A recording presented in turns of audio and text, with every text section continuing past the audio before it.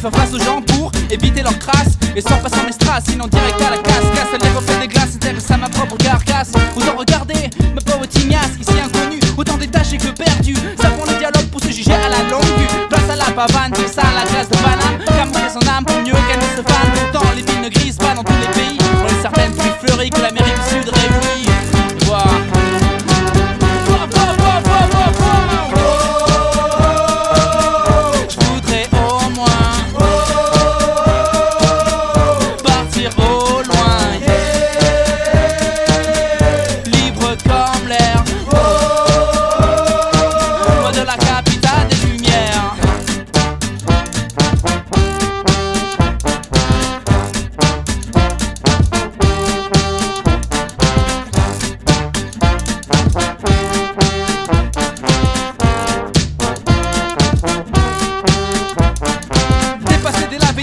Pour la course au palace, sortez les dents et mordez sur tout ce qui passe devant vous. Pas de pitié à coups de fusil de chasse. Garde à vos repos demain quand il y en a qu'on casse.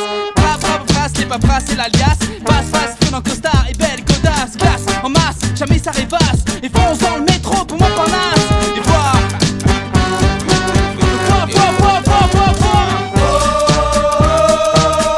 Je voudrais au moins partir au loin. Comme l'air, loin de la capitale des lumières. Terre pas l'âme de stress, pas de signal de détresse. Faut apprivoiser cet espace et contrôler tes espaces plus haut. Ça va bien se passer, disait mon pote pressé. Pas besoin d'être trop pressé, chaud.